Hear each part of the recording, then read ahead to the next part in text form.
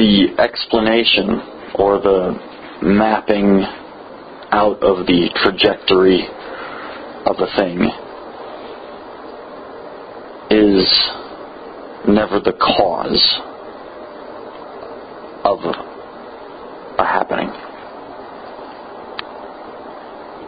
However, oftentimes quantification and conceptual thinking take the description of a thing to be the cause of it, which is not the truth. In reality and in truth, one can never truly describe the cause of any given thing happening or